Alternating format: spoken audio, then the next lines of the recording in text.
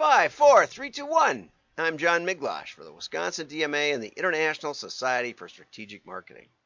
Luckily, I still have my clock going. Well, I wanted to call your attention, as usual, to the meetup that's coming up next Tuesday at 2 p.m. Central Daylight Time. People ask me, is there a way to record it? No, that's silly. It's a meetup. It's just fun. We're going to have some fun, and we're going to chit-chat about direct marketing, about direct mail, about what's working for each of us. And we're gonna try and see if anybody can map out a way to win back that digital mess that's stealing from our budgets. You know, for 25 years I've watched young progressive marketers come in and say, mail is old-fashioned, mail doesn't work, let's get rid of mail. And oftentimes running their company into the ground, if nobody's paying attention, running it out of business. Only to find maybe somebody with wisdom putting it back together again. So we'll talk about a lot of fun stuff, but mostly just fun. And if you're in the UK, stay up late, and you can have a pint and join us. If you're on the West Coast, it'll only be noon, so it's a martini lunch. So go over to wdma.org, and there's kind of only the background is showing. I might fix it, but we'll try to post it in LinkedIn and get you there. But who knows if that's going to happen. So wanted to start with that. Okay. Yesterday I promised you a great article by Stephen Yu, who is really good. I could do a full session every time he writes an article pretty much. I'm really happy to see that he's still writing. It seems like a little shorter format than it was in when he was with Target Marketing, which they sold out to Adweek. It seems like he's, maybe there are constraints that they have about the word length. But I'll take advantage of that, because that means that what he leaves out, I can fill in. And we can tag team it. And, of course, Steven's been on this show before, and he can come back and defend himself anytime he wants. So if you're out there, you just let me know, and we'll set it up, okay? So there's so much packed into just this right here. Transaction data is the most powerful predictor of future behavior. And let's just dig into it, because we'll give him the chance. Most customers are predictable, of course, and there's some ways that they're predictable that they will buy, and sometimes predictable that they won't. But the fact is that right off the bat, parting with money is a level of engagement that is, whether it's 10 cents or $1 or $20. And I have I think, an interesting article that I wrote, and then I sent to Brad Parscale, who ran one of the campaigns in 2016. And Brad was a direct marketing veteran, and I called his office, in fact, when he was still there, and they gave me his contact information. And I sent it to him, because I said, this is so crazy that I don't know what to say about it. And it's titled "Direct Marketing Won the Election," or something like that. And Brad wrote me back, which was nice of him, after reading it. And he said, "You were one of the only people who figured out what we did." And what they did was they sold signs and bumper stickers and hats. They got people to part with the money because they felt like the polling was off kilter. That just asking people what they thought is not the same as getting them to buy. And there's a really profound principle there. And I'll post that one with today's show notes, so you can grab it. I think I have it as a PDF, or I'll make it into a PDF. But it's also on LinkedIn. It's one of the, you have to scroll back. I have about 30 articles up on LinkedIn. When I first started, I was getting 2,000 views, and then all of a sudden it went to like 100 when they switched the algorithm. A friend of mine was the VP of marketing. He asked me to to put one in, and then when he left, it's like all my views stopped. So I think they have some influence on stuff. Anyway, so one of the key words here is customers. If you want to do predictive modeling, measuring clicks, measuring persistence, measuring all kinds of things that we think about as metrics aren't the same. Not all metrics are equal.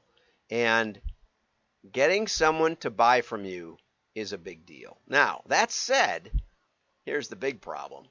The big problem is about 60% of them will never come back. Only buy once. And time goes by and they haven't bought lately, and they didn't spend much either. Most people are trying you out, and that's why even more important than the funnel is probably how well you fulfill that order, how fast, how well, how you keep them in the loop, just the basics. How well do you do the basics so that people go, oh yeah, that was a good company. They did what they said. More even than purpose, more even than mission. All of that pales in comparison to why did you ship my order to Florida when I'm in Wisconsin? I had that happen just this week. I got a note that it's been delivered, and I looked and it wasn't there. And then I looked at the tracking information and I went to Coral Gables, Florida. Well, my guess is that was a vendor mistake. So a customer is something. It's not everything. Most won't come back again, no matter what you do. And in fact, figuring that out is one of the most profound ways to make money for your company. If we can figure out who won't buy again, and we can figure it out early enough in the process, then we can devote more energy to the higher potential ones. So that's a big goal in machine learning and predictive modeling. But anyway, Stephen says movie lovers will stay movie lovers. Early adopters will remain early adopters. Now, what I would say there is that, I remember back in the 80s, getting a computer for my company when I was really starting out on my own. And it was a plasma screen, and it was all orange. This was before color screens.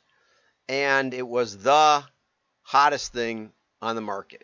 It was the fastest. It had the most capacity, and it was like about 18 inches wide, about a foot high, and a foot deep. It was a cube thing, and the screen kind of popped up like that, and then the keyboard kind of flipped out. It was big, and it was heavy. And I remember the day or two after I got it, hearing an announcement from, I think that was a Compaq, that a new model was available and it had like double the memory or something. I don't remember. And somewhere along the way, I figured out that being an early adopter was probably a high price to pay since they were changing all the time.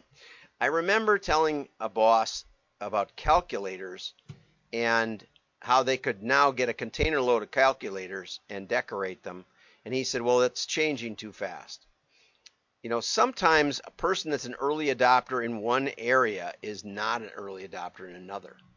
And these are the kinds of things that Stephen kind of glosses over. But in spite of all that, behavior data is still better than click data or other things. And what do you mean by transaction data? Well, records of monetary transactions are stronger. Yeah, if they spend money, it's like not just a little stronger. It's like 10 times stronger than opens, clicks, views, calls, visits.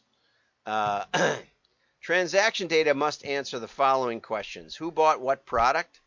That's not a simple question either. We had a client not long ago where they tracked on credit card, but we had a hard time figuring out where they were at the time. They might have multiple houses. Now that was the good news. The good news was that the multiple houses we could consolidate on credit card. A lot of clients don't let us, and it was, That's a hard word to say. Anonymized it, I think is how you say it. Making it anonymous. Anonymized the credit card data, but and generated a customer number. But the a lot of clients have given us data where every household is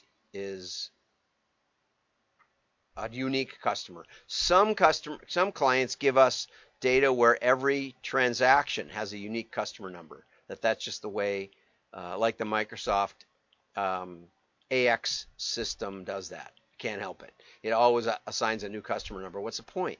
There's no sense in that. Just give it a transaction number. Try and glue it together. But it doesn't glue together. It just doesn't glue together. And so you have to do a lot of work that way on who. Who was it? And should we have multiple decision makers in a household?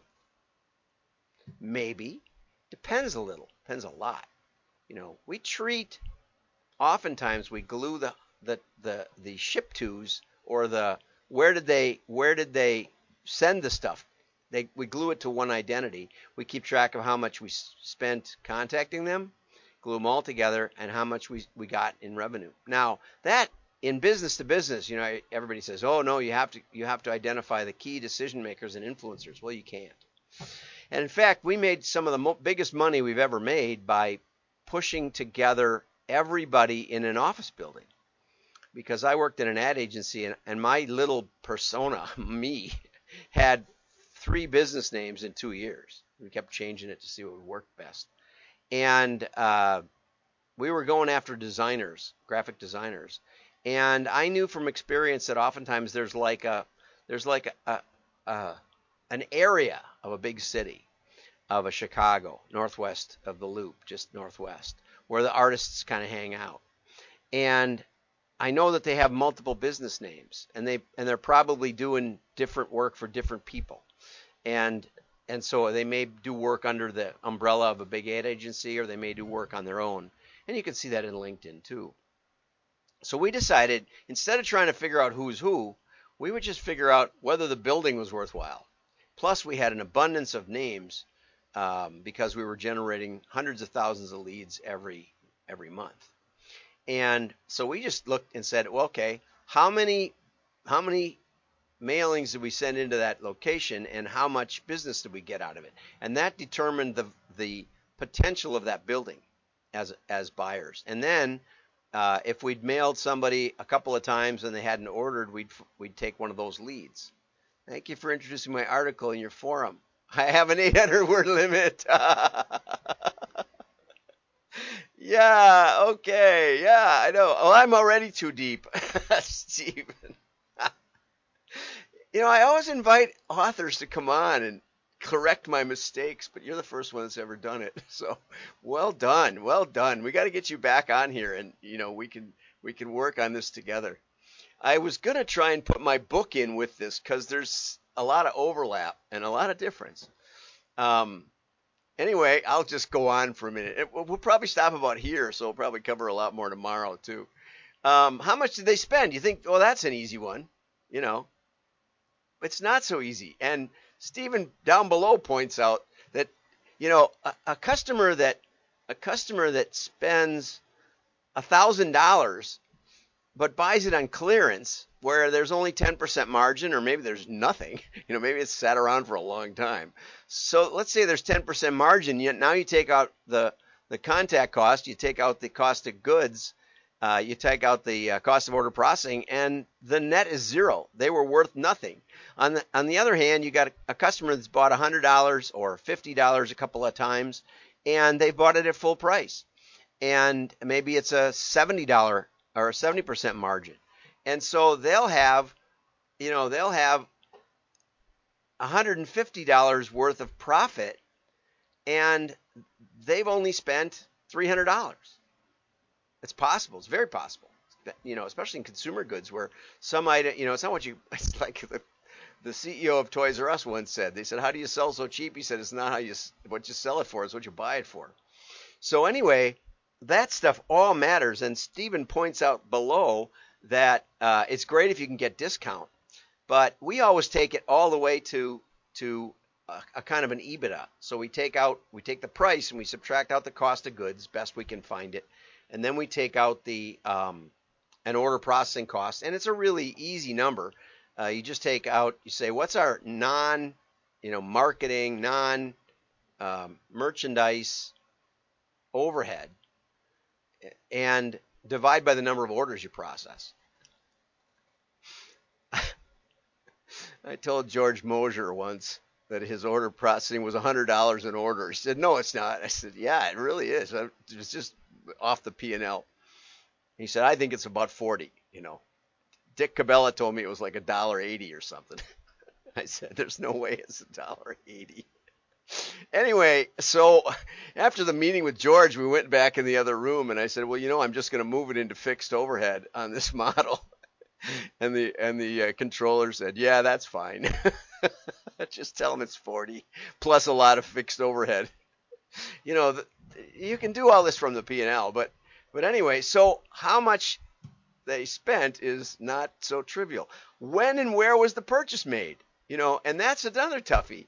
It sounds easy, but yeah, okay, so we made it at retail or we made it online. A lot of times it makes more sense to focus on where did it go? Where did it ship to? Like in furniture. I mean, we would see this pattern of go to the store, go to the web, go to the store, go to the web, and then the neighbor buys it. And, everything sounds like it's so simple, but it's not. But it's worth it. And having a lot of ways of looking at it is just crucial. Which is why even in our simplest RFM, we have about 25 ways of calculating R, F, and M. And then we get into product categories. So I've gone too long today. I want you to get this article. So you go to WDMA.org and subscribe. And when you subscribe, that means that we keep in touch. And that's all it means. And we're not very diligent about sending emails, in case you haven't noticed. We're not going to abuse you, but then you can get at the members only area, which has the show notes every day. So get the show notes, get the rest of this article, because even though Stephen's limited to 800 words now, which he didn't used to be, I don't think, I still didn't get more than a third of the way in. Like and share. Your friends will know you're smart.